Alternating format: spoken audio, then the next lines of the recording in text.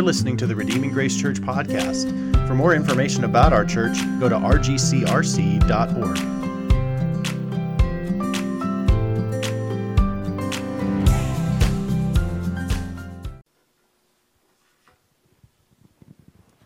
Our scripture passage comes from John chapter 16. And if you would open your Bibles with me, I will read it. This morning, Pastor Joel from South Canyon will be bringing and preaching the word to us. And he's been at South Canyon now for 2 years? Almost 2 years. And so South Canyon was the church that is planting Redeeming Grace, and so it's a privilege to continue to partner with them, and we're glad to have Pastor Joel here to deliver God's word to us. So if you would join me now in reading from John chapter 16. Hear the word of the Lord. But now I, Jesus, am going to him, the Father, who sent me. And none of you asks me, where are you going? But because I said these things to you, sorrow has filled your heart. Nevertheless, I tell you the truth. It is to your advantage that I go away. For if I do not go away, the Helper will not come to you. But if I go, I will send him to you. And when he comes, he will convict the world concerning sin and righteousness and judgment. Concerning sin, because they do not believe in me. Concerning righteousness, because I go to the Father, and you will see me no longer. Concerning judgment, because the ruler of this world is judged. I still have many things to say to you, but you cannot bear them now. When the Spirit of truth comes, he will guide you into all truth, for he will not speak on his own authority, but whatever he hears he will speak, and he will declare to you the things that are to come. He will glorify me, for he will take what is mine and declare to you. All that the Father has is mine. Therefore, I said that he will take what is mine and declare it to you. A little while, and you will see me no longer, and again a little while, and you will see me. Some of his disciples said to one another, what is this that he says to us? A little while, and you will not see me, and again a little while, and you will see me? And because I am going to the Father? So they were saying, what does he mean by a little while? We do not know what he is talking about. Jesus knew that they wanted to ask him, so he said to them, is this what you are asking yourselves? What I meant by saying, a little while and you will not see me, and again a little while and you will see me? Truly, truly, I say to you, you will weep and lament, but the world will rejoice. You will be sorrowful, but your sorrow will turn into joy. When a woman is giving birth, she has sorrow because her hour has come. But when she has delivered the baby, she no longer remembers the anguish for joy that a human being has been born into the world.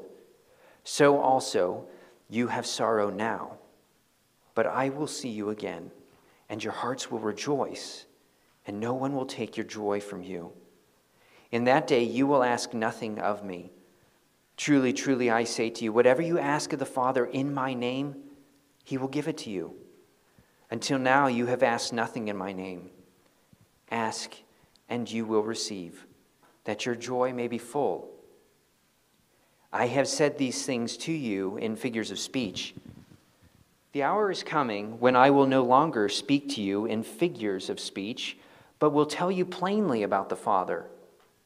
In that day you will ask in my name, and I do not say that you will ask the Father on your behalf, that I will ask the Father on your behalf, for the Father himself loves you, because you have loved me and have believed that I came from God.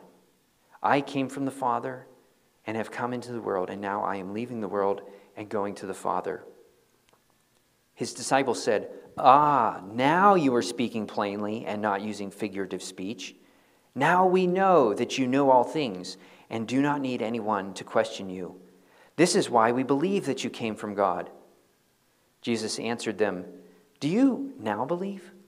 Behold, the hour is coming, indeed, it has come, when you will be scattered, each to his own home, and will leave me alone. Yet I am not alone, for the Father is with me. I have said these things to you, that in me you may have peace. In the world you will have tribulation, but take heart. I have overcome the world." This is the word of the Lord.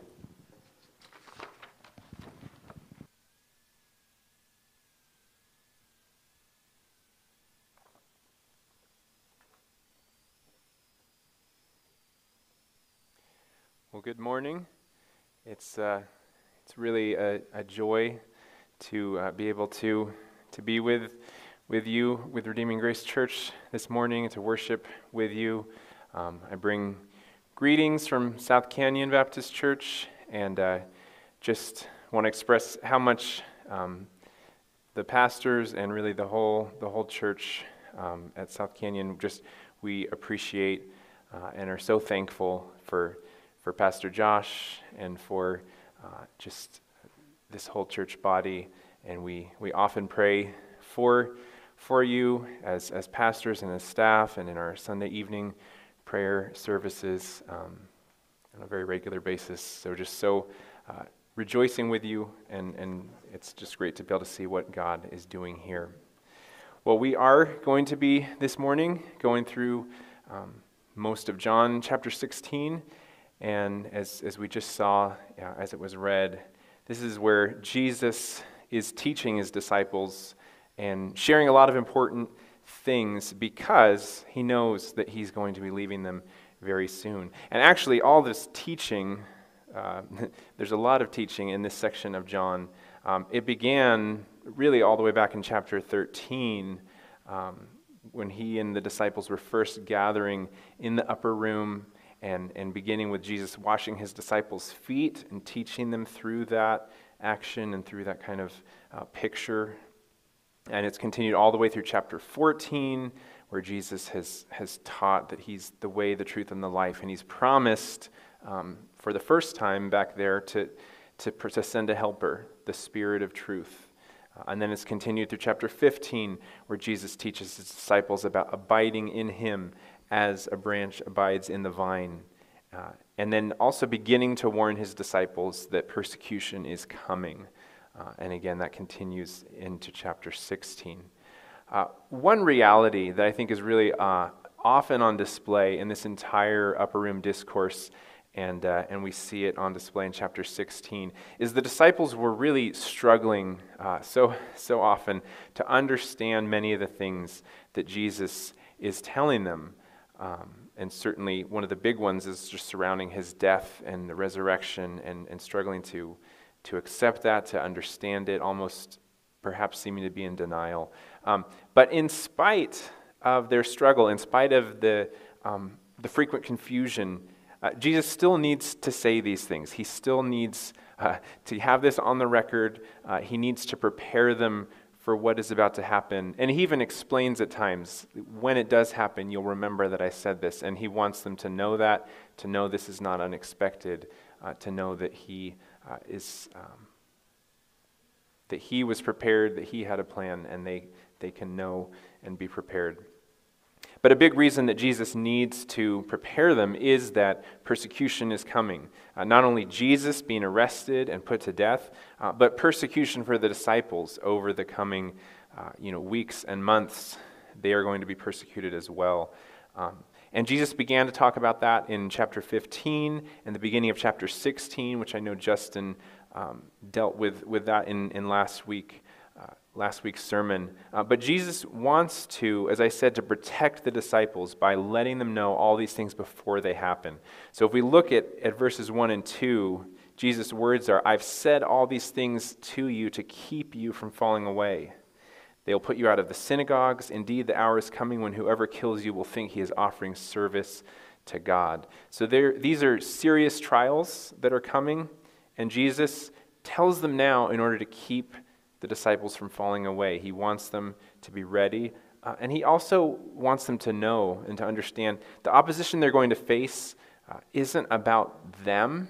Be there, chapter 16, he says, they'll do these things because they have not known the Father nor me. And really, this is quite remarkable, this statement here.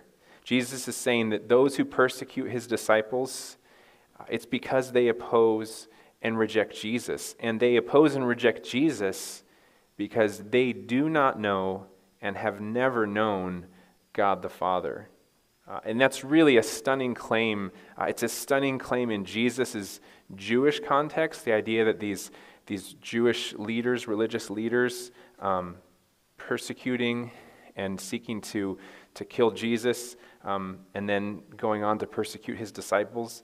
They do this because they have not known the Father. That's a stunning claim, and it's a stunning claim for us today in our modern context.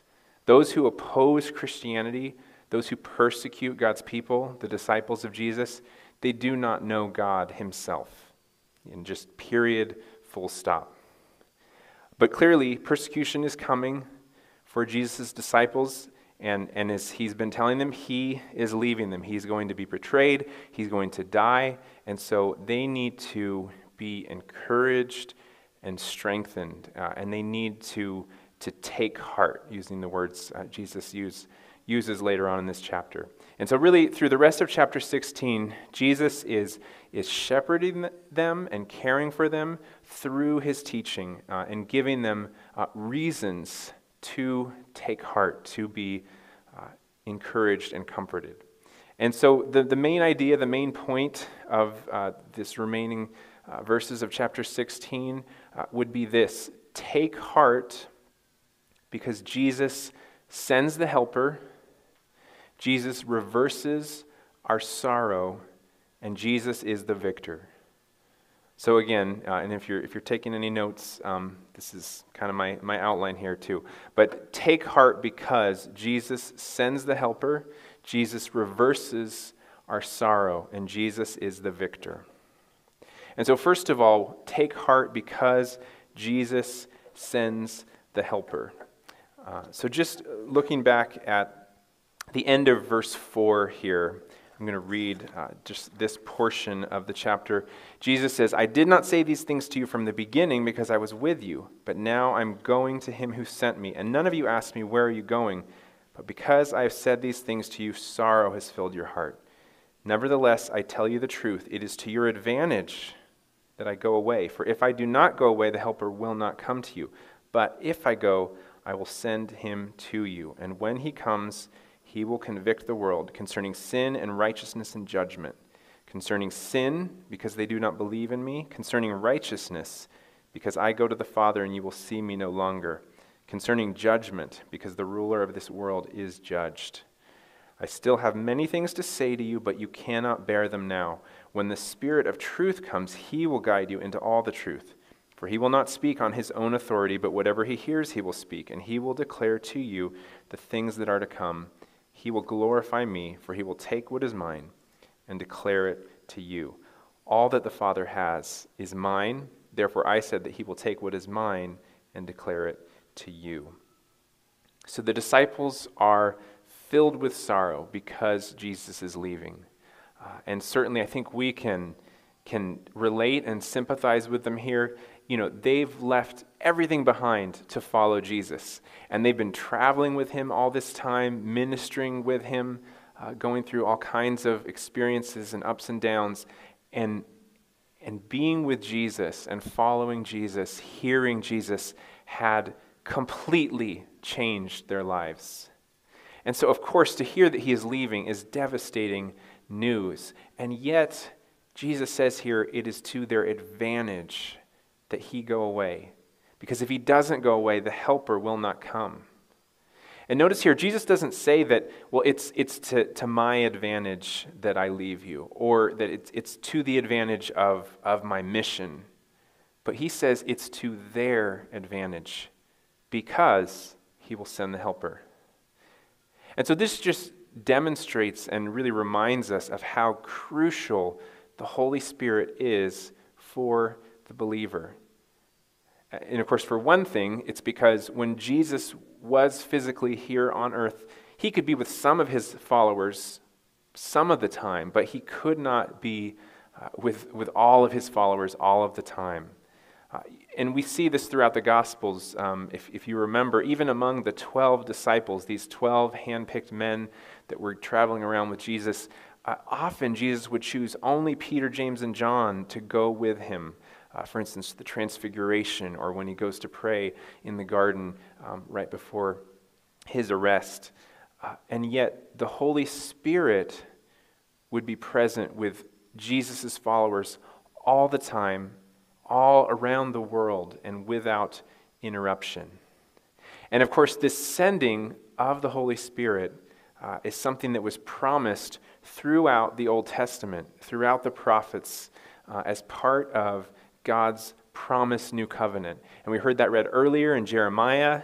We see it also in Joel chapter 2, in Ezekiel 36, in Isaiah, in many places, but one of them would be Isaiah 44, verses 3 and 4. And there, the prophecy is this: "For I will pour water on the thirsty land and streams on the dry ground. I will pour my spirit upon your offspring and my blessing on your descendants. They shall spring up among the grass like willows by flowing streams." And just such a beautiful picture there of water and of new life and of growth coming about in the dry ground because of the coming of the Spirit. Now, this promise was going to be realized now as Jesus inaugurated the new covenant through his blood shed at the cross. And so this Spirit was going to come to lead and empower and guide Jesus' disciples and to enable them to remember his teaching as he told them back in John 14:26, to be able to bear witness to him, to testify, as he mentioned back in chapter 15:27, and then also to convict the world, which is what he talks about here in John 16. So how does the Holy Spirit convict the world, and what does that mean? Well, the Spirit convicts the unbelieving world, the world standing for those that oppose Jesus.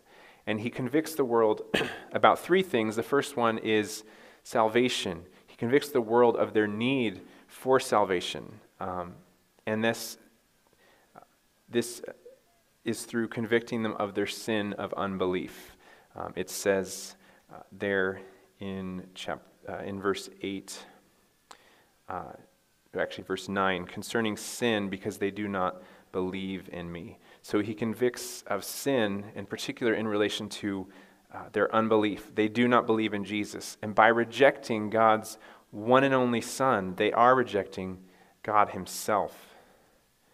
So the Spirit convicts of sin.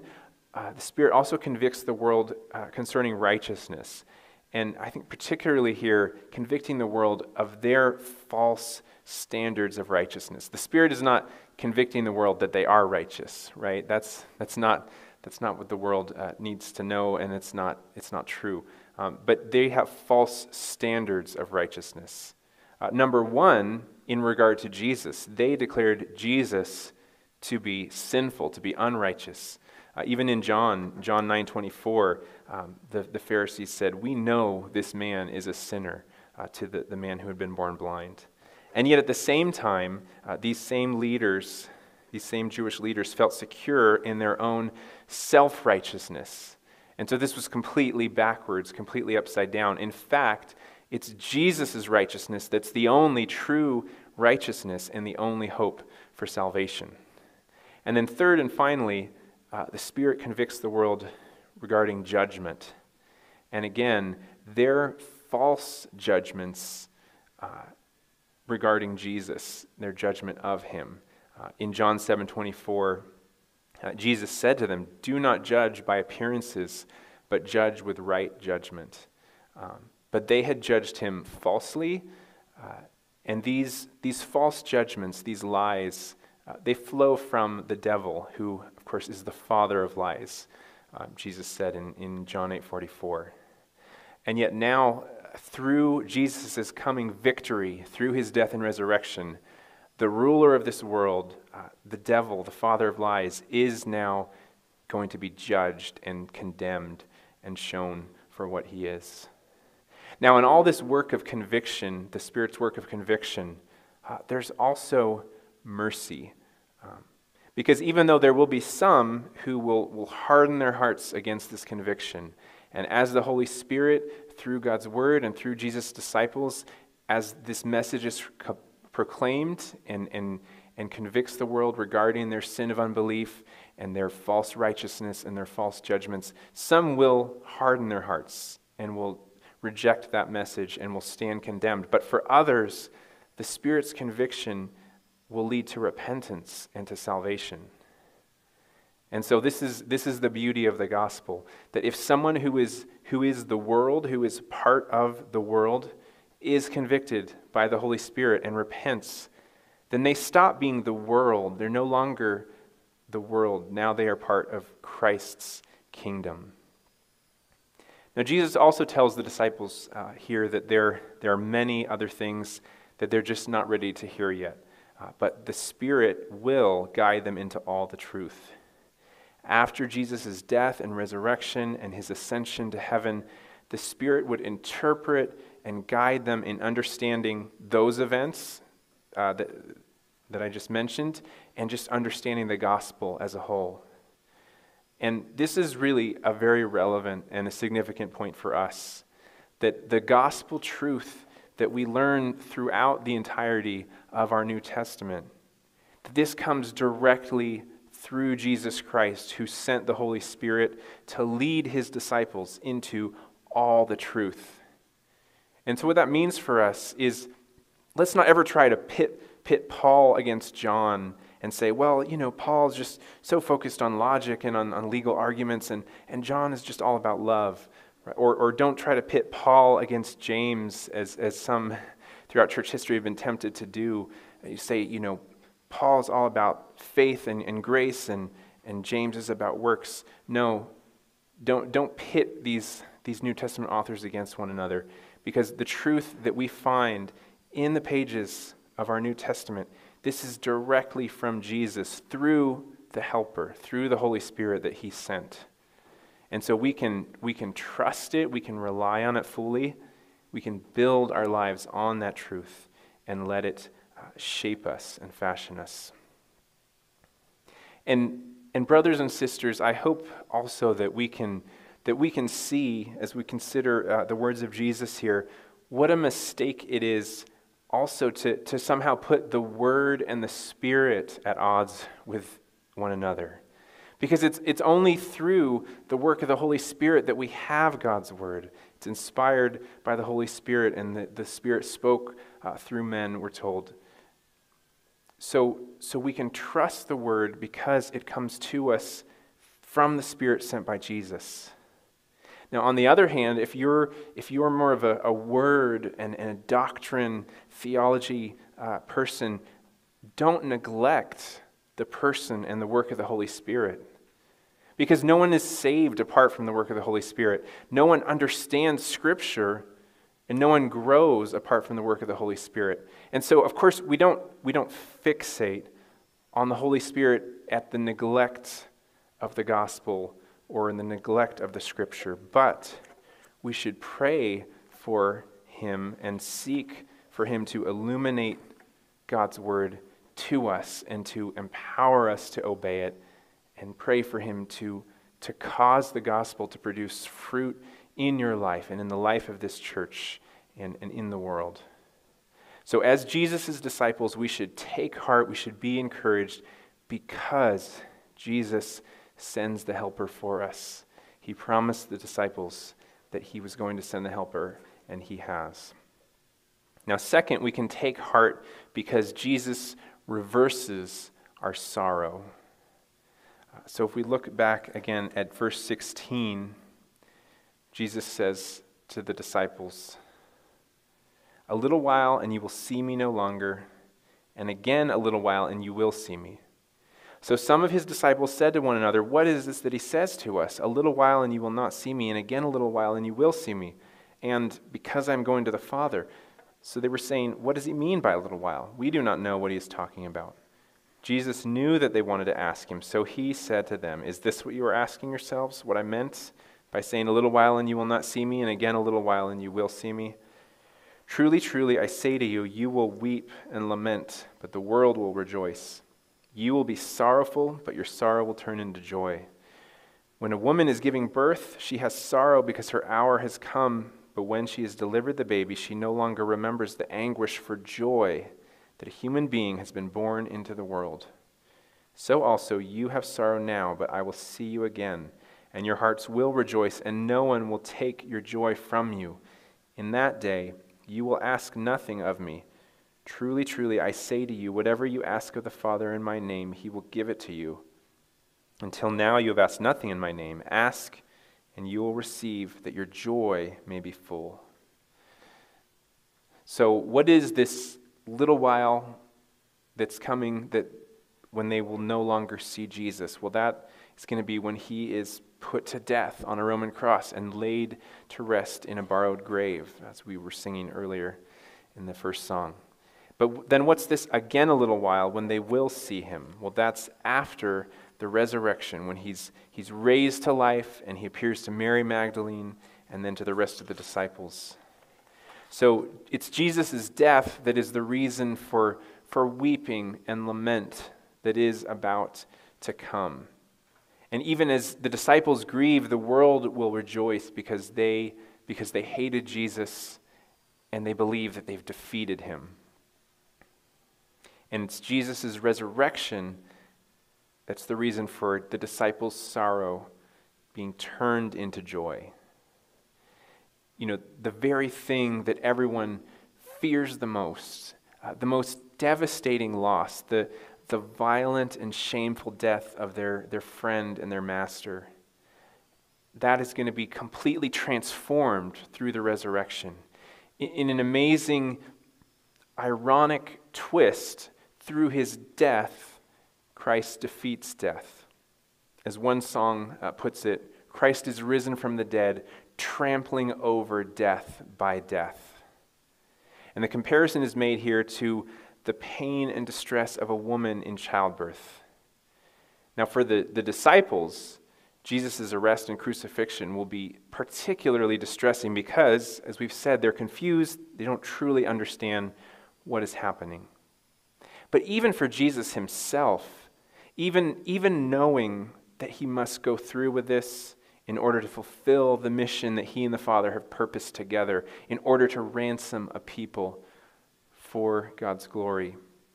Even knowing that he is going to be vindicated and he's going to rise again from the dead. Knowing all of that, still, in the midst of the labor pains, in the midst of the sorrow, there must have been moments of feeling overwhelmed, a sense of dread, especially as he anticipated and then experienced the reality of God's wrath being poured out on him.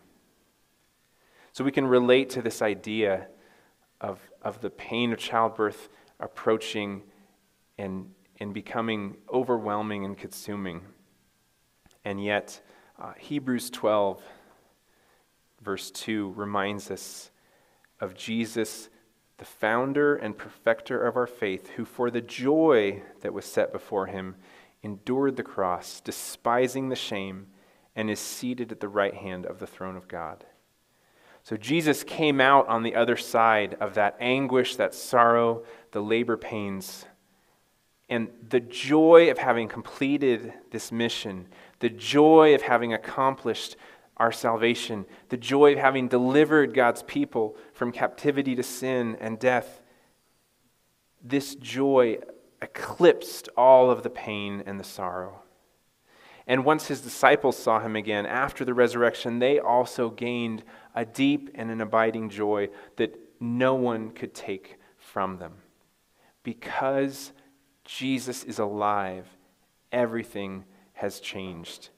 Death has been reversed. Satan has been crushed. All the promises of God now find their fulfillment in what Jesus has done. Find their yes and amen in him. And so, friend, if you're here this morning and you're not a believer, or perhaps you just aren't sure yet whether you believe in Jesus, first of all, I'm just so glad that you're here. I hope that you will think on and consider this morning what you've heard. This Jesus that we're hearing about, this Jesus that we're looking at, he was the Son of God. God who took on our human flesh to dwell among us. He was sent to reverse the sorrow of our broken and sinful existence, to end our isolation and our estrangement from God. He was sent to take the curse and the penalty for our sin upon himself, bearing it on the cross on our behalf. And so now, through his death, his atoning death, everyone who believes in Jesus will receive eternal life. And just as he said, just as he told his disciples, he rose from the dead after 3 days, thus proving he was God's Son and demonstrating his victory over sin and death. And so sorrow is turned to joy because Jesus is risen. And he now offers salvation to all who would come to him, who would lay down their sinful rebellion and trust in him alone. And if that's something that you'd like to learn more about, I know that someone here would love to discuss that with you. It might be the person who invited you here today, or one of the people you've seen up front here, or just any one of us would really be so happy to talk with you, to pray with you, perhaps meet with you. Now, Christian, as we consider this truth, as we consider Jesus turning our sorrow into joy, we need to be reminded that the same reversal, this reversal of sorrow that the disciples experienced after the resurrection, that same abiding joy belongs to us now, today. We know with absolute confidence that the sorrow and the labor pains that we experience in this life will lead to joy because we look to Jesus, because his path of suffering and death led to resurrection and led to glory. The pain of childbirth led to the joy of a new life. And then there's kind of an already not yet aspect to this, as is so often true within the kingdom of God. This joy is already ours today because Christ has been raised. Death has lost its sting. We have forgiveness and reconciliation with God and peace with God. And yet we also look ahead to the full and the final realization of our joy. We look ahead to that one day when all pain and sorrow will be eclipsed by joy and peace, and when we'll reach our final destination at last and have new resurrection bodies on a new heavens and a new earth where God dwells with his people and wipes the tears from every eye. But in the meantime, until that day, as we live in this tension of already having joy and looking forward to a greater, fuller joy, in the meantime, Jesus teaches us to pray. And Justin mentioned this earlier, but Jesus is so set on exhorting and teaching and challenging his disciples to pray. And so in verse 23, he says to them, "In that day you will ask nothing of me. Truly, truly, I say to you, whatever you ask of the Father in my name, he will give it to you. Until now you have asked nothing in my name. Ask and you will receive, that your joy may be full." So as believers, we have access to the Father. And so we can bring our requests to him, praying in Jesus' name. And what that means is praying in alignment and in harmony with who Jesus is and everything that he stands for. Time and time again in this upper room discourse, Jesus has said to the disciples, whatever you ask the Father in my name, he will give it to you. That's in chapter 14, verse 13, in chapter 15, verse 16, and again here in chapter 16. Jesus, he really wants us to pray. And what's the reason for that? Why is this so important? Why does he want to emphasize this to his disciples? Well, number one, it's because God responds to our prayers. What Jesus says here, and sometimes we have a hard time hearing it and comprehending and accepting it, but what we ask in Jesus' name, he will do, he will give, he will respond. And number two, it's that our prayers will lead to greater joy. As we spend this time with God in prayer, both privately and personally, individually, but also as a church, how wonderful and valuable it is when, as a church body, you're bringing your requests to the Lord, as happened earlier this morning and happens also in smaller meetings and gatherings. Corporate prayer is a huge part of this, but both corporately and individually, as we spend this time with God in prayer, and as we shape and form our will to better align with his will, and then as we see him respond and we see him answer our prayers, we will gain a deeper joy. This is what Jesus has promised. And, as I considered these two reasons, these two promises of Jesus about prayer, personally, it just made me feel, my goodness, like, why would I not pray more? And so, because it would make no sense to hear these promises from Jesus and yet to do nothing. But again, let's not attempt to be beaten over the heads out of guilt or out of duty, but let's take Jesus' words as our motivation. Let's pray more for the sake of joy. And then third and finally, we can take heart because Jesus is the victor. So looking at verse 25 here, this closing section, Jesus says, I've said these things to you in figures of speech. The hour is coming when I will no longer speak to you in figures of speech, but will tell you plainly about the Father. In that day you will ask in my name, and I do not say to you that I will ask the Father on your behalf, for the Father himself loves you, because you have loved me and have believed that I came from God. I came from the Father and have come into the world, and now I am leaving the world and going to the Father. His disciples said, now you are speaking plainly and not using figurative speech. Now we know that you know all things and do not need anyone to question you. This is why we believe that you came from God. Jesus answered them, Do you now believe? Behold, the hour is coming, indeed it has come, when you will be scattered, each to his own home, and will leave me alone. Yet I am not alone, for the Father is with me. I have said these things to you, that in me you may have peace. In the world you will have tribulation, but take heart, I have overcome the world. I think we can just find so much encouragement here in these closing verses. Jesus has spoken to his disciples using figures of speech. I think things like saying, I'm going away to him who sent me. Not just saying, I'm going to die, I'm going to be crucified. Using the figure of speech of a woman in childbirth. And he's done this because they're unable to grasp all that is about to take place. They don't understand why Jesus has to die. And he tells them about a time in the future, after the resurrection, when he will speak plainly. And the disciples misunderstand him and think that this time is already here, it's already arrived. And so they say, now you're speaking plainly, not using figurative speech. And now we believe that you came from God. They're eager and they're overconfident in their own understanding, their own abilities.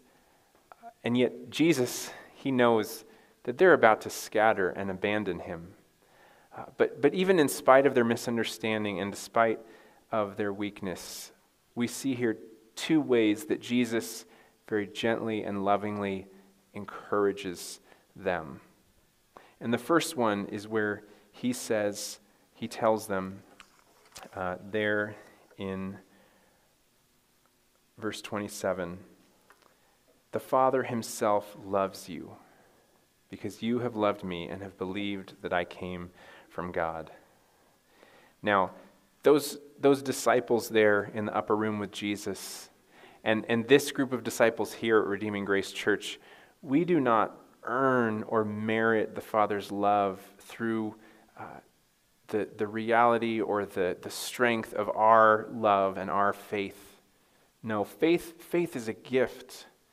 And the only reason we love is because God loved us first and sent his Son to be the atoning sacrifice for our sin.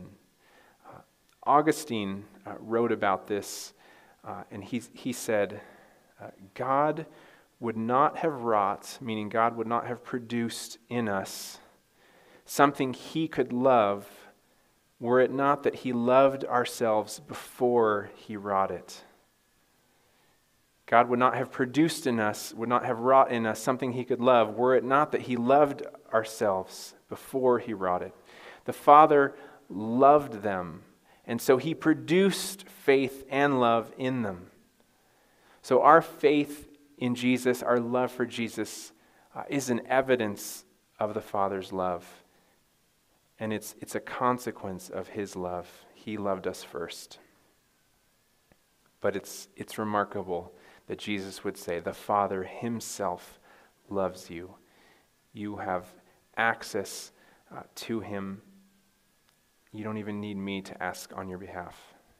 And then number 2, he tells the disciples at the very end here, in the world you will have tribulation, but take heart, I have overcome the world.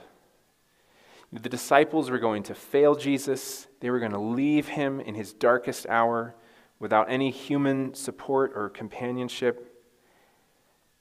And if you're anything like me, you often can feel that same sense of weakness, of failure, of letting down your Savior and your friend. Whether it's in the face of tribulation or persecution, or whether it's in the face of temptation. And yet our failure and our weakness cannot negate Christ's victory. He offers us peace, and he encourages us to take heart, for he has overcome the world. He is the victor, even as he's about to walk to his death. And what might appear to be defeat is in fact his hour of triumph. And because Jesus has overcome the world, now his triumph is ours as well. If we are in Christ, we share in his victory. And so Paul writes in Romans chapter 8, no, in all these things we are more than conquerors through him who loved us. For I am sure that neither death nor life, nor angels nor rulers, nor things present, nor things to come, nor powers, nor height, nor depth, nor anything else in all creation will be able to separate us from the love of God in Christ Jesus our Lord. Let's pray together.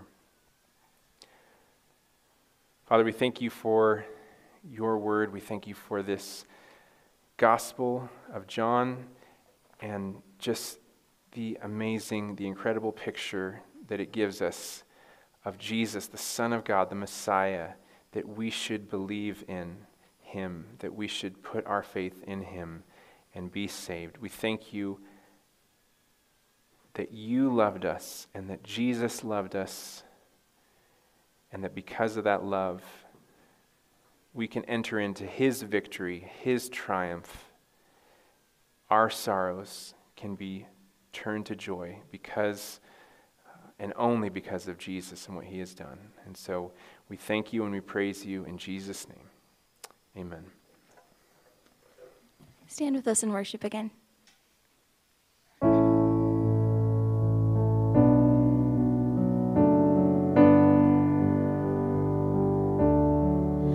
once was lost in darkest night, yet thought I knew the way, the sin that promised joy and life had led me to the grave.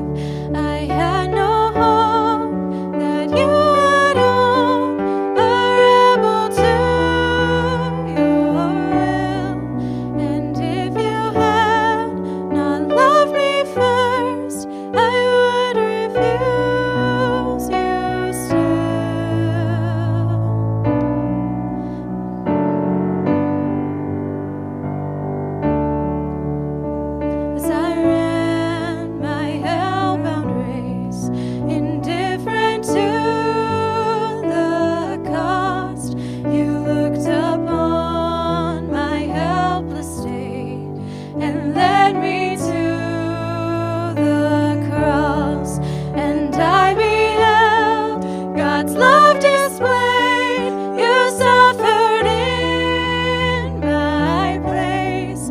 You bore the wrath reserved for me. Now all I know is grace. Hallelujah. All I have is Christ. Hallelujah. Jesus is my life. Now, Lord, I would be yours alone, and this all might see the strength to follow your commands could never come from me. Oh, Father, use my ransomed life in any way you choose, and let my song forever be. My only boast is you. Hallelujah.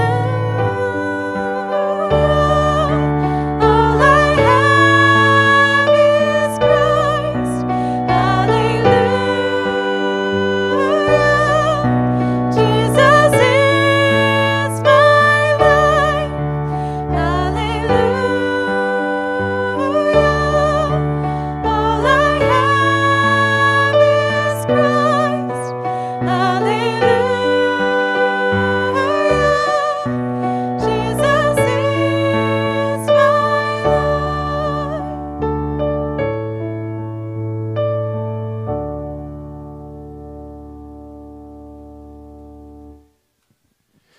All right. Hey, it's good to see you. You can have a seat for just a moment. I'll have Joel come up. And we'd like to take a few minutes just to do some Q&A on the message or whatever might be on your mind. You can just stand over here, Joel, and yeah, that way the live stream can pick you up. So, so thanks, Joel, for coming over and preaching the word to us today. I have a couple questions, and then we'll open it up for any questions that you guys might have out there. So, okay, here's one for you. I got a couple. He talks about, truly, truly, I say to you, this is verse 23 of 16, truly, truly, I say to you, whatever you ask of the Father in my name, he will give it to you. That seems like pretty much, you can, like, whatever means whatever, like, you can ask whatever you want and he will grant it. Like, how are we supposed to understand that? Because obviously we know, and we all have experiences of praying things that we didn't get. Mm-hmm. How are we supposed to make sense of that? Sure. Yeah, well, I think that, asking for something in Jesus' name doesn't just mean we pray a little prayer and then say in Jesus' name at the end, though it's good to say that, but having to do with his name, who he is, his purposes, his will, and so the things that we ask that are in alignment with who Jesus is and with his will, that God will give those. Now, even then, of course, I think there can be a mystery sometimes where we think, I want this person to be saved now, or I want to see revival, right now, and God may not answer that the way that we would like, or maybe not in the timing that we would like to see, and so even then, there may be things that are clearly, in one sense, in accordance with God's will, but perhaps, for his own reasons, the timing may not look, the results may not look exactly like what we would. And so, like Jesus even prayed, not my will, but yours be done. That would be at least the beginning of what I'd say. Yeah, it's kind of a trick question in some ways, it's because we don't always know the purposes of God. And if he just said yes to every prayer we prayed in Jesus' name, that would not be a good thing, because we don't know what he knows, right? So in his name, meaning for his honor, for his glory, for his purposes, pray, and God loves to actually incorporate our prayers into the accomplishment of his mission. So we pray according to his will, according to his name. So, yeah, good. That was kind of an unanswerable question in some ways. We know what it doesn't mean, but what exactly it does mean is not entirely clear in each situation. So, are there any questions out here? All right, Stephen? So if God provides us with grace and faith as a gift and not of ourselves, so when we do lack in faith of asking these things of God, are we actually quenching the Holy Spirit because that's a gift, since we can't own it or make it of ourselves? Does that make sense? I'm trying to think of how to restate that. So grace and faith is a gift from God. Yeah. So asking in faith or asking without faith? Either way? What part does that gift of faith play in our praying? Yes. Okay. Are we quenching the Holy Spirit? Like, if we know as a follower of Christ that God has given that to us, are we rejecting the faith that He has given us when we go before Him? Like, while praying, or just being obedient? Is praying actually a lack of faith? Is that what you're saying? I'm trying to triangulate your question. Trying to figure out another words. Do you get it? Yeah, I'm not. Why I'm don't you not take a sure. stab. I'm Let's not let him sure. take a stab at it, Yeah. and then you can see if you can ask a follow-up.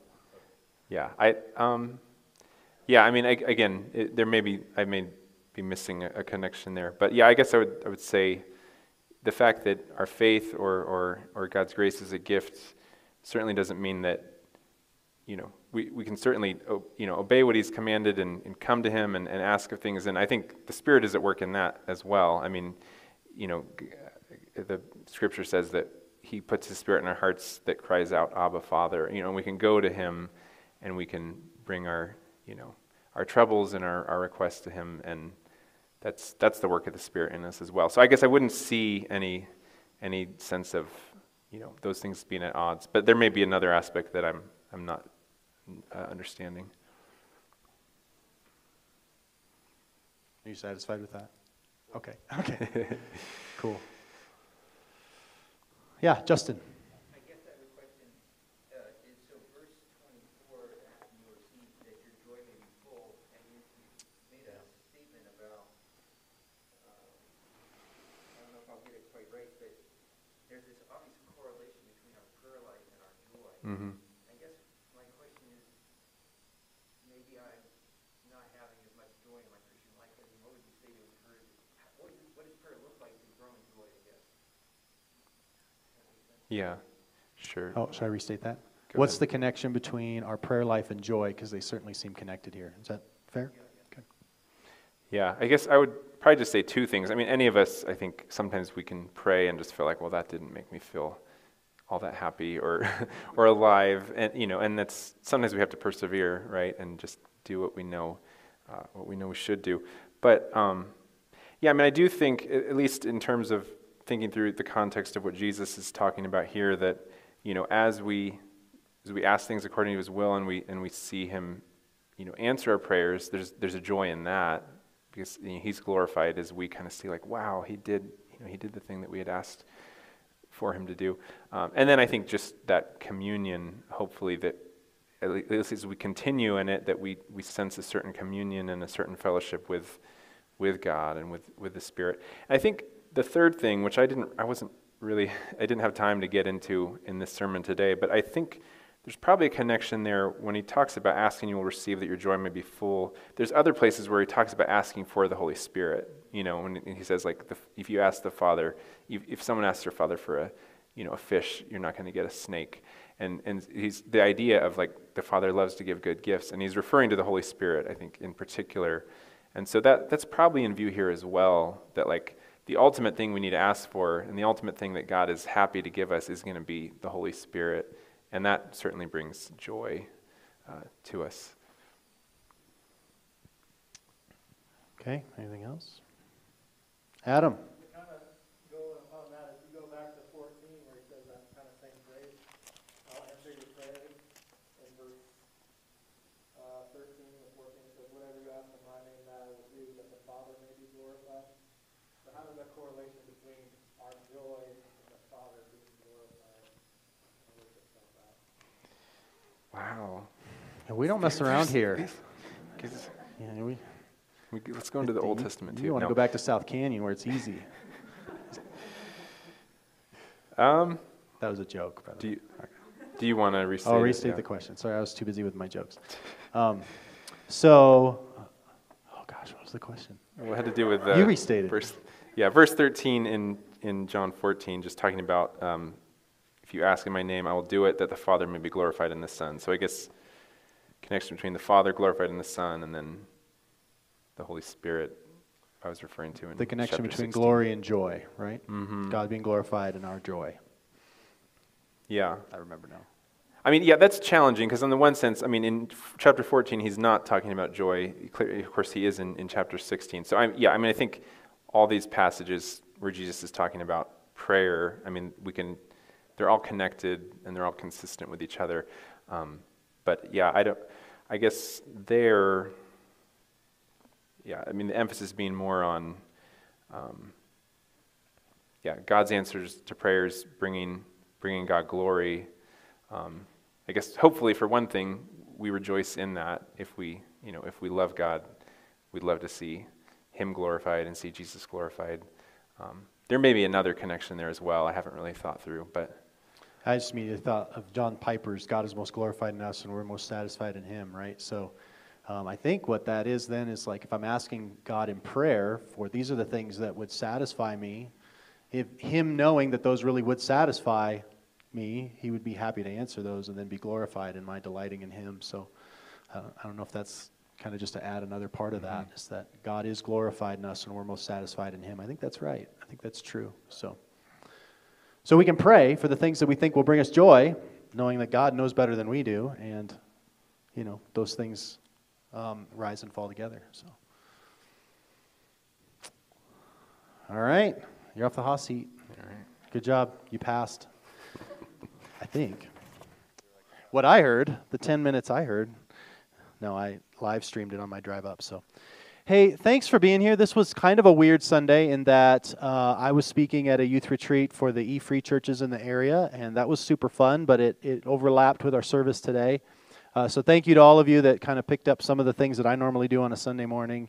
And then also thanks, Joel, for coming over. I think it's cool, kind of the big kingdom thing here is that I was able to, this church made a sacrifice to go have me serve another church, and then South Canyon made a sacrifice to have them here, and it's not about any one church, it's not about any one preacher. We are here because of Jesus and His kingdom, and it's bigger than just our church. So we want to always be willing to help one another out, and I had a great time. And thank you, Joel. Thank you, Joel, for coming, and thank you to South Canyon for kind of bearing the most sacrifice there of this churches helping churches together. So I'll be back next week. I'll finally get to preach. I think I've had 3 Sundays where I haven't preached. I preached too long, and I put myself on the bench just to think about what I've done. So hopefully next week, the problem is I haven't preached in a month, so I might be, anyway, we'll be in John 17, which is one of my favorite passages where Jesus prays for believers, prays for us. So we would love to have you come back. Also, what was happening today is over at the Senior Center, we were doing an outreach service project breakfast. So some of our people are over there. So just a weird Sunday where we were spread really thin, but thank you for being here. If there's some way that we can pray for you or encourage you, make sure you check out our app or the website, redeeminggrace.info. That gives you information about what's going on. You can see ways that you can get connected. You can like us on Facebook or Instagram. My business cards are back there if you want my phone number and want to call me at any time. I love getting phone calls anytime. I might even answer them. So anyway, just thank you. Thank you for being here today. We really are honored that you're here. So if you'd please stand, let me give our benediction. Just a closing blessing to you as you go. Make sure you connect with one another on the way out. There are some resources on the table if you want to check that out, a place to give if you feel inclined to give. Thanks for being here. And we'll be back at it right here next Sunday in John 17. Here's our benediction. 2 Thessalonians 2, 16 and 17. Good. I got the slide right. Good. Now may our Lord Jesus Christ Himself and God our Father, who loved us and gave us eternal comfort and good hope through grace, comfort your hearts and establish them in every good work and word. Amen? Amen. Thanks for being here. You're dismissed.